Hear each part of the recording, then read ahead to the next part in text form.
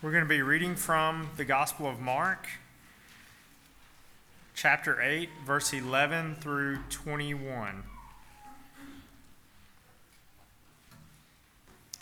And the Pharisees came and began to argue with him, seeking from him a sign from heaven to test him. And he sighed deeply in his spirit and said, "Why does this generation seek a sign? Truly, I say to you, no sign will be given to this generation." And he left them, got into the boat again, and went to the other side. Now they had forgotten to bring bread, and they had only one loaf with them in the boat. And he cautioned them, saying, "Watch out, beware of the leaven of the Pharisees and the leaven of Herod." And they began discussing with one another the fact that they had no bread. And Jesus, aware of this, said to them, "Why are you discussing the fact that you have no bread? Do you not yet perceive or understand? Are your hearts hardened? Having eyes, do you not see? And having ears, do you not hear? And do you not remember? When I broke the 5 loaves for the 5,000, how many basketful of broken pieces did you take up?" They said to him, 12. "And the 7 for the 4,000? How many baskets full of broken pieces did you take up?" And they said to him, 7. And he said to them, "Do you not yet understand?" This is the word of the Lord.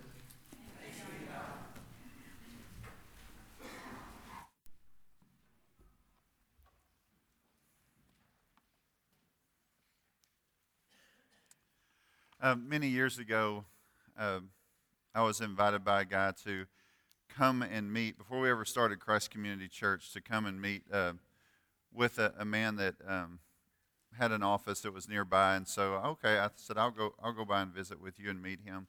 He said, "I think you might be interested in what y'all are trying to do here." And so I go, and I told this man like what we were doing. And I said, he said, I think he looked at me and said, "Well, that's a tall order, what you're trying to do in the Christian culture that you're trying to do it in." And he said, "It's going to be really hard for you to stay the course." And I knew that, but, time is difficult because as the time goes on, it's harder and harder. But anyway, that man was Mike Smith.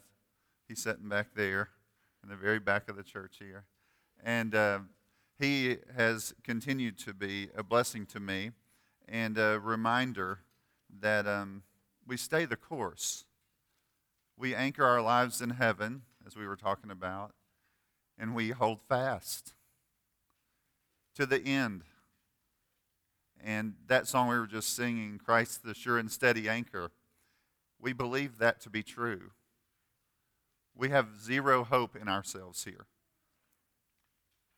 And if today as you study, you're like self-righteously looking at the text and thinking like you are deserving of anything before God, you have missed what we've taught here. You are a foolish, foolish person. Because we proclaim the truth, and the truth is that there is a holy God, and we are sinful people. And we are in need of Him to rescue us and save us. And that's what we talk about over and over.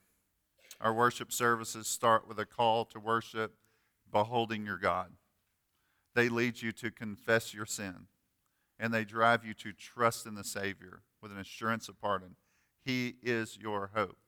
And then we try to preach that, and we model that in our Lord's Supper every week, as we are saying, there is one hope in this life and the one to come, and that is Christ. There is no hope in man. The boys and I have been reading, and Anna have been reading Isaiah, and the first 5 chapters is, there is no hope in man.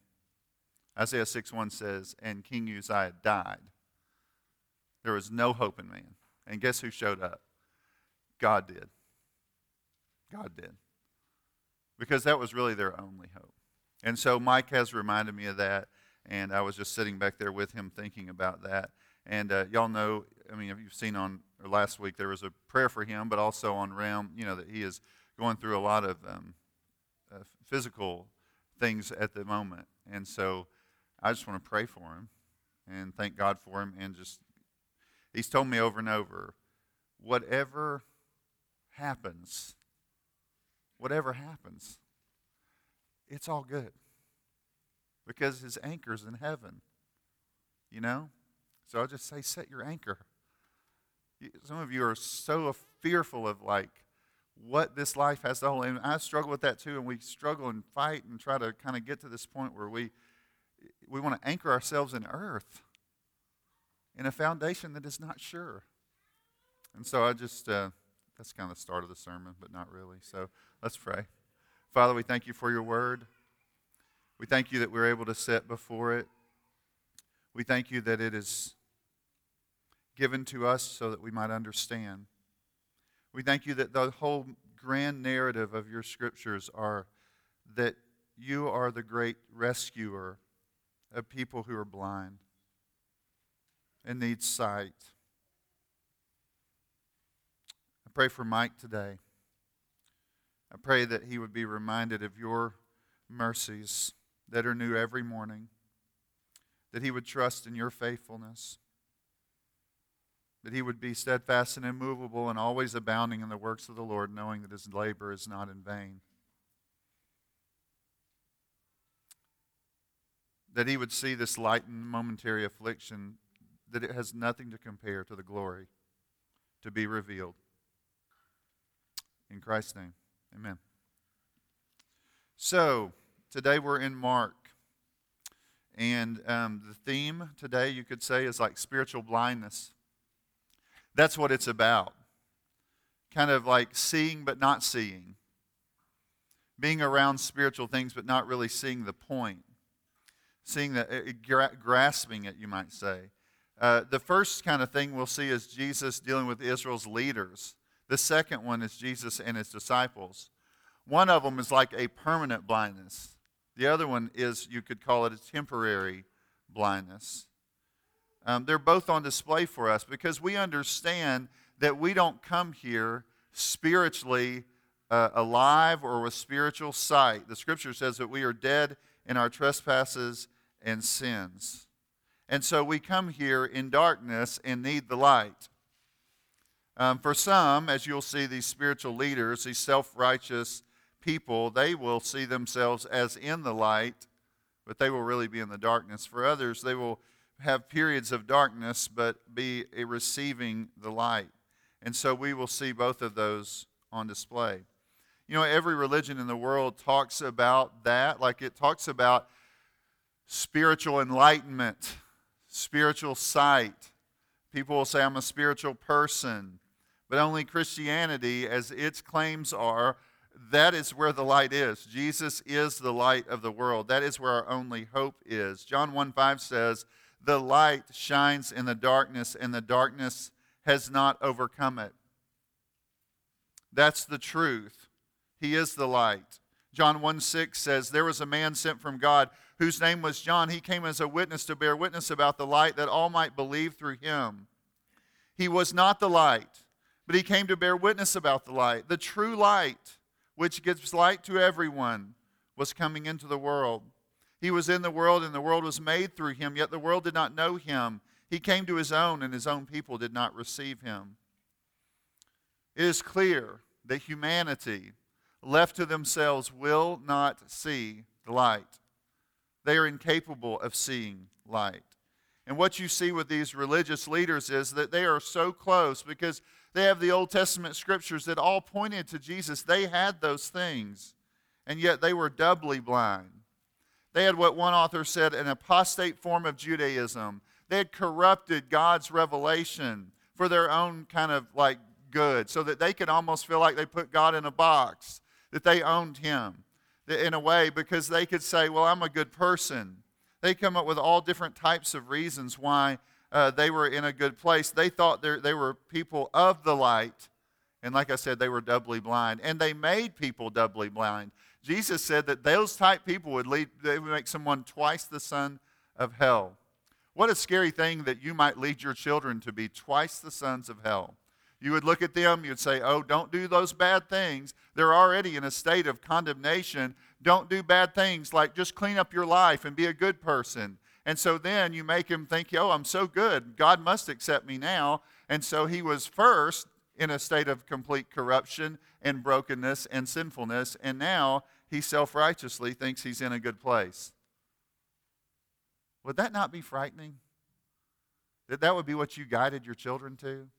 Some of you, your goal is to make them really behave, knowing that if you fix their behavior and the gospel never penetrates their hearts, they are in as bad a place or possibly worse than they ever were before. That's a scary thing, and that's what these people were like. John 1 says, speaking of the Jews, that they did not receive the light. Romans 1, speaking of the Gentiles, says they did not receive the light. Romans 1:18 says, for the wrath of God is revealed from heaven against all ungodliness and unrighteousness of men who by their unrighteousness suppress the truth. For what can be known about God is plain to them because God has shown it to them. So they have this light.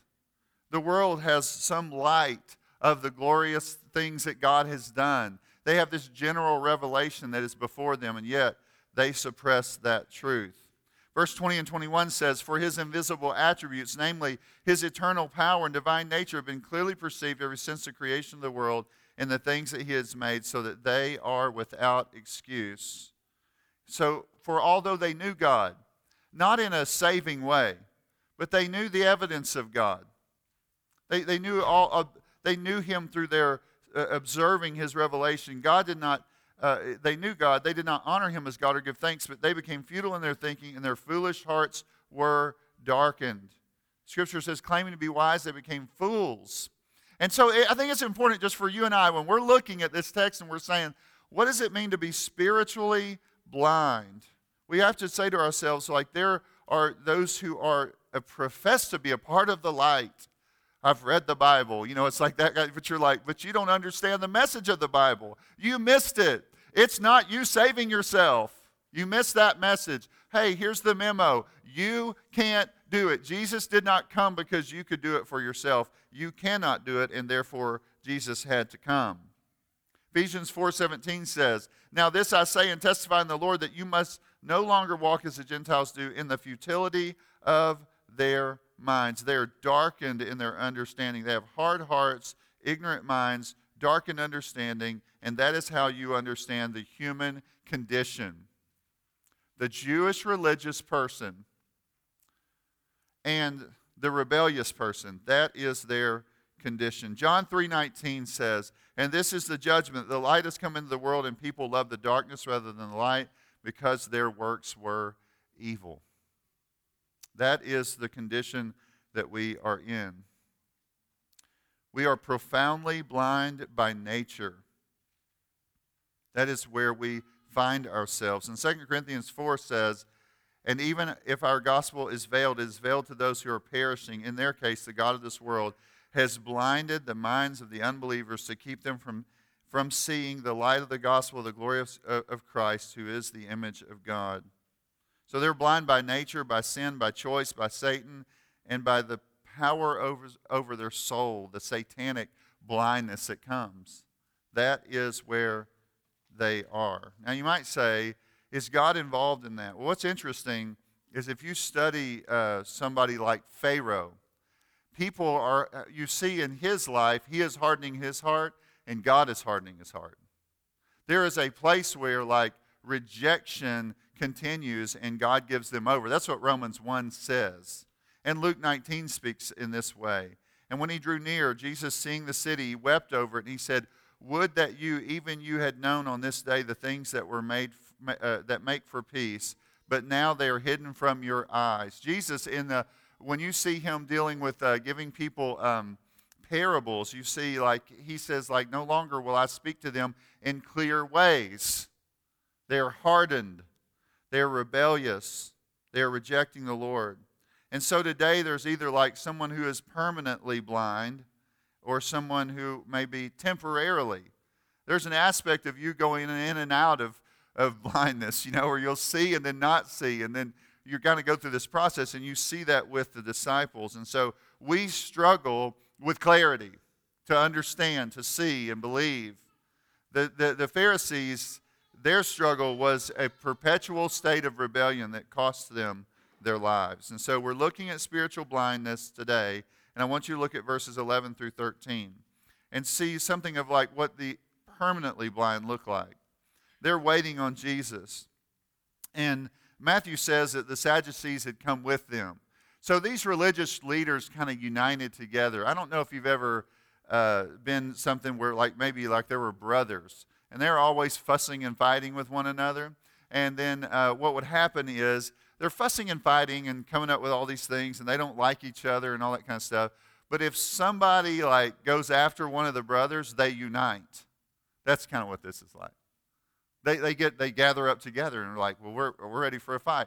Their favorite time in life is either fighting one another or fighting their greatest enemy. Well, I mean, in this case, the gospel is their enemy. The Christ is their enemy. And so I think it's important just to see that. So from this point on, Jesus is not just he's going to kind of finish up speaking to the leaders of Israel in Galilee, and from this point on, he will kind of be like a condemning judge to them. That's what's going to, because it's going to shift. Things are shifting in a very powerful way. So I think it's just important to understand that. He is going from then, really in chapter 9, you'll start seeing he may go back through Galilee for a minute, but he's only going through there and speaking to his disciples. The public ministry is over.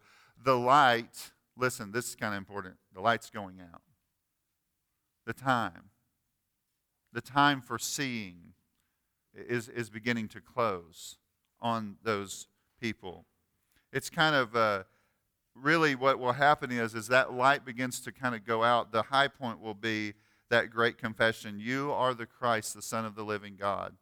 Those who have continued to reject, those who have continued in their self-righteousness, they will be lost forever. And so that's kind of the idea. You're watching this unfold. So those who follow Jesus, like those who are truly his, that are not permanently blind, they are going to have to go against the rabbis, the priests, the chief priests, the Pharisees, the scribes, everybody.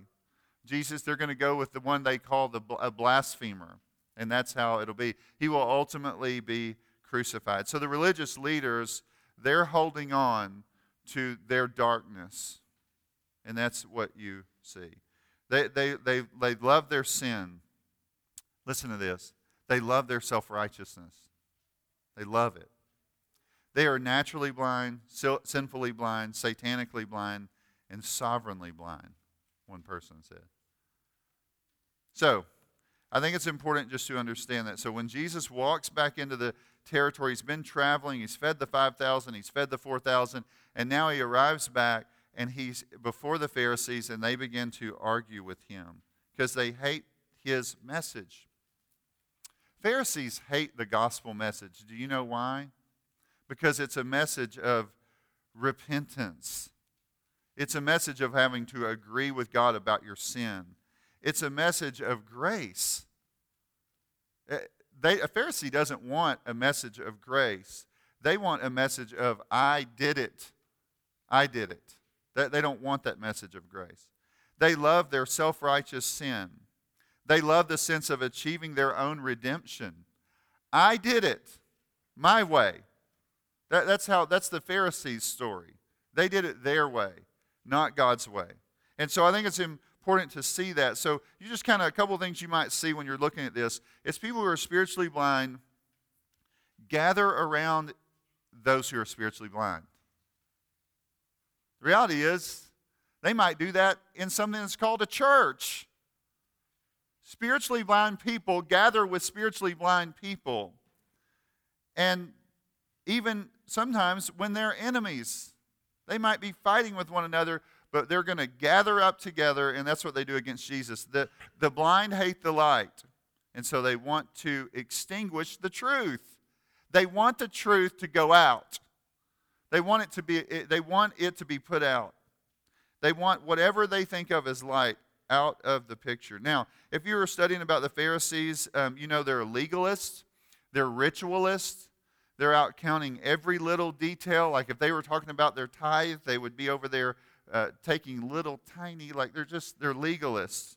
They're very much ordered in that way. They're very much into the ritual. The Sadducees, who are not their friends, they're liberal people, and they're kind of rationalists.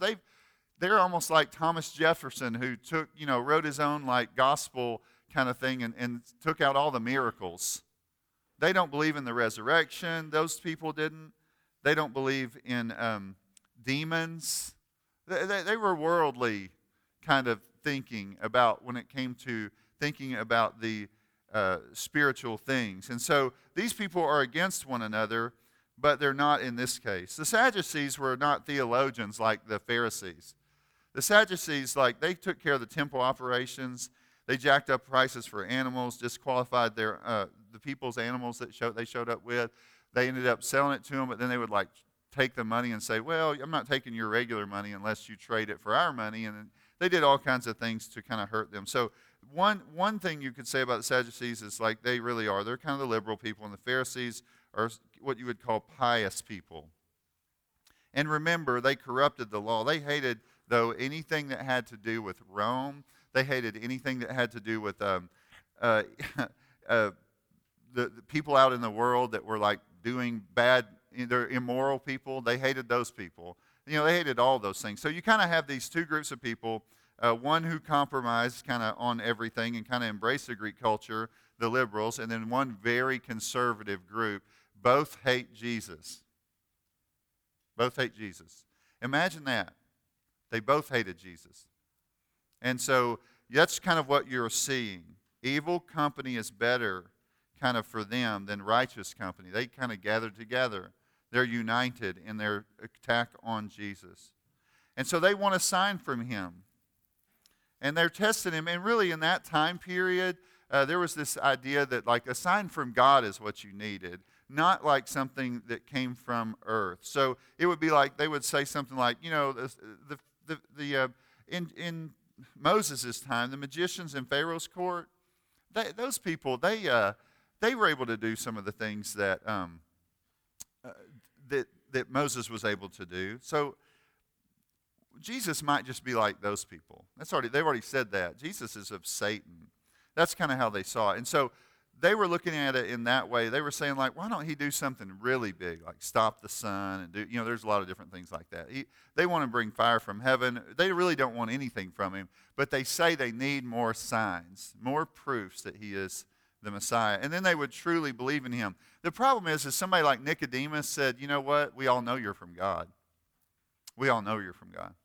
But they have to be united in their rebellion against the light. They hate it because they love the darkness. They're in complete rebellion. So it's been testified to that God actually, he is revealing himself in Christ you have God incarnate, and he is doing all these miraculous things, but they are not receiving it. Now, what happens to people who see the light? You just got to think about this for a minute, that are in the darkness. They just continue further into their darkness. That's another thing you could say. They just go further in. They dive deeper into their darkness, deeper into their religion, deeper into their rebellion. They further and further away from God.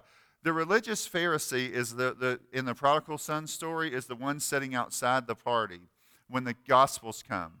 They're sitting out there and they're like, hey, God owes me. Hey, I've been really good. Hey, I deserve to be in the kingdom. Hey, my gospel is me as the Savior. That's kind of the Pharisee way, you could say. And so their darkness deepens. Their darkness deepens. It's like the impact of their sin just kind of grows and grows and grows. And God will respond by eventually the light will be pulled away because they have embraced the darkness.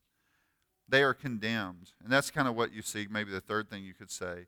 These people that are the blind, leaders of the blind, people that are blind guides, that Jesus calls fools and hypocrites, these people, these who are called the wicked and adulterous generation, these people are in a state of complete and absolute corruption, and they are absolutely lost. Jesus said the only thing that they would see, lastly, is the sign of Jonah, where he would go down into the grave and come up resurrected. And so then he's going to leave them. And it's not just that he's walking away. He is leaving. The light is leaving. The light is leaving. And I just think it's important sometimes in our culture where you kind of grow up around Christianity and perhaps even a gospelist Christianity, you may not even know that you're in darkness, that you don't love the light, that you don't treasure Christ. You like the religious aspects. I can go to church, I can tithe, I can do this, I can do that. I'll get those things done. I like the religion. It makes me feel good about myself. But I don't really love Jesus. I don't really want to follow him. So those with permanent blindness, he's leaving and the light is going out of that area. And so you keep going forward and you see kind of this temporary blindness in verses 13 as we continue forward. You'll see that. And so what we would say there and what you need to think about in that case is that we're looking at these disciples who clearly don't always, they struggle with understanding. They struggle with seeing.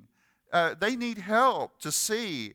They need Jesus to constantly speak to them. They need him to guide them and direct them. They need a lot of instruction and practice in walking alongside him. In verse 13, and he left them, it says, and he got in the boat and went to the other side, again, with his disciples. Now, what you see about the disciples is they have forgotten bread, and they only have one loaf. They're thinking about lunch. They're not thinking about all the other things that are going on. They're thinking about that. And it says, and he cautioned them, saying, watch out, beware of the leaven of the Pharisees and the leaven of Herod. So this is kind of an interesting thing, because you're like, what in the world is going on here? He has just been speaking about spiritual things, and they are thinking about food. And so that's what kind of is going on. And so what happens is Jesus is going to address them, and he's going to talk to them, and he's going to say, don't be thinking about the food thing. Like, just focus in real quick on what is the problem, what is going on. These Pharisees are a corrupt people, and there's corruption that will come towards you. So I want you to see just first, like, they're very short-sighted. They can only think about their stomachs at the moment, which some of you might do that every Sunday morning. Like, I'm hungry. Where am I going to go to lunch? I'll text my whoever and see where we're going, right? Okay, so let's keep going here. But just think about this. With the disciples, they are drawing close to Jesus in that they are close to him. They're going to get close to him, and so they're comfortable being close to Jesus, being close to the light. But Jesus is saying to them, beware of the legalists. Really, he doesn't say each one of these, but you have to think in context. Beware the legalists, as Matthew's talked about, the liberals. And then he picks up the Herodians, who were kind of like, you might say, the secular group that were like thinking about building, I don't know, a government. That would be a thing there where they were trying to like stay in with the Romans. And so they were known for their political engagement and political influence. Herod and all of his people, they were known for that. And he's saying, like, watch out for these people. Watch out for them. They're leaven. This is the idea of like leaven, permeates stuff. It is yeast. It is like yeast comes in and makes dough rise by a bacterial kind of corruption, and that is what's going on. He's saying, like, hey, when that comes in on you, it will take over you. Watch out for their influences. They're really deceptive. Watch out for them. Sometimes, like, people who will tell you something like, I know the Bible, and they will, like, they have this structure that they lay out, and they'll be like, this number and this and this and this, and then they'll say, like, now don't you, see, you didn't really know the Bible that well, did you? And you're like, I've been holding on to the historic faith, once for all delivered to the saints, for generation after generation. I can go back century after century after century after century. Are you telling me I don't know the Bible? Well, there's this and this and this. Well, those people could really confuse you. The leaven of the Pharisees, their legalism, you can think, oh yeah, I want to make sure I'm good. I want to make sure I'm good. Or the liberal, like, oh, I need to be free. We just need to be free to do whatever, blah, blah, blah, Or the somebody that's saying, like, don't you think Jesus wants you to have power in this present age over the governments and governing authorities? And you're like, yes, I think he wants that, And so all those things are like, they're going after you, and you're like, they're missing the gospel. They're taking away the gospel. They're putting emphasis where emphasis shouldn't be. They're not centered in Christ. They have So that's where the disciples are. They're facing that. So although they're really strongly comfortable with the light, they're very close to the light, there is this great danger that they might face. It's interesting. Sometimes with my boys, I'll like explain something really serious, and I'll be like, "Now, did y'all get that?" And be like, "Yeah, what's for lunch? What's for lunch?" It's like, what are you talking about? What's for lunch? I just like pass down to you something that will be with you for the rest of your life, And they're like, what's for lunch? So that's what we're eating for lunch. So anyway, that's kind of how we can struggle sometimes, and we do that, and the disciples are battling with that. So they begin in the midst of this discussing bread. Jesus is like, are y'all's hearts that hardened? Now here's the beautiful thing. I said that they're not believing as they should be. But has he left them? No. What does he do? He gives them greater light. He keeps exposing them to things. He tries to help them understand. He wants them to grasp greater things. And he says, listen, do y'all not remember what I've done? I fed the 5,000. I fed the 4,000. Y'all don't see that? Are y'all that blind? Come on, man. Like, why are you in this state of like, struggling with that right now? Some people would argue like he's fed 20,000 people when he fed the 5,000. Just mention the men. And probably with the 4,000, 15,000. He's fed 35,000 and they've been involved. What are y'all doing? And so I think it's just important to see is like, though he does not leave them there, he's trying to help them understand. He is going to address some of their struggles here, but he's trying to say, listen, don't y'all understand what I have done? Do you not remember that?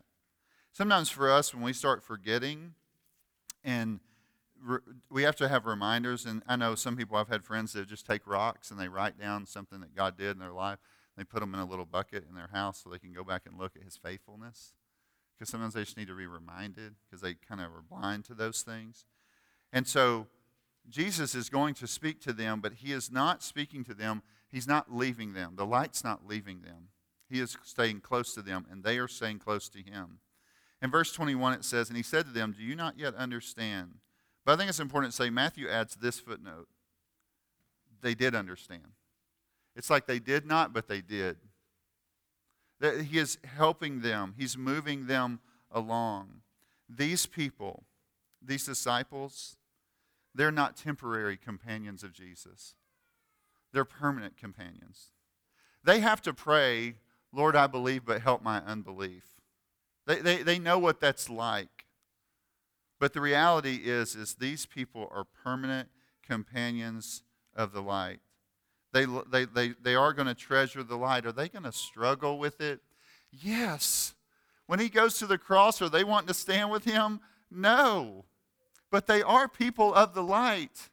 They're going to go against everything in their culture, every religious system around them, everyone that's saying, hey, it's about like us doing kind of whatever we want to do. And then the other group saying like, no, you're going to be every little rule. I'm going to put all that on you. And then another group saying like, hey, wait, we got to do this political thing and take over the world and have a really good political influence. And he's saying Jesus is calling them to him and to his kingdom that will never end. And they are staying close to that. They are people with temporary blindness, not permanent blindness. So, you this morning, I don't know where you stand on that. Reality is you could grow up in church, be around it. You could grow up in a tradition, be around it. And the tradition may have led you to believe that you somehow were the great hope of your life and not see Jesus as the great hope, as the light of the world, as the one who saves us. So wherever you are, I don't know, but I think it's important for you to understand that. I read a little bit of a story this week of, it was in an article from a guy named Barnes was his last name. And he told a little story and he said, in France, there once lived a poor blind girl who obtained the Gospel of Mark in raised letters and learned to read it by the tips of her fingers. By constant reading, these became callous, her fingers that is, and her sense of touch diminished until she could not distinguish the characters. One day she cut the skin from the ends of her fingers to increase their sensibility, only to destroy it. She felt that she must now give up reading, basically, the beloved book. And weeping, she pressed it to her lips, saying, "Farewell, farewell, sweet word of my heavenly Father." To her surprise, her lips, more delicate than her fingers, discerned the form of the letters. All night she pursued with her lips the word of God, and overflowed with joy at this new acquisition. Are you in the light? If you are in the light, you will love the light. You will love the Christ. You will love his gospel. And you will draw close and draw near to him. And you will stand in the presence of his glory and his light forever. If not, you are in outer darkness. And I encourage you to turn to him today. Let's pray. Father, we thank you for your word. We ask for spiritual sight. Father, I know there are some here that might not have even understood what we were talking about this morning. I pray that you give them eyes to see. Awaken them to the truth of your word. Set them free from their bondage. In Christ's name, amen.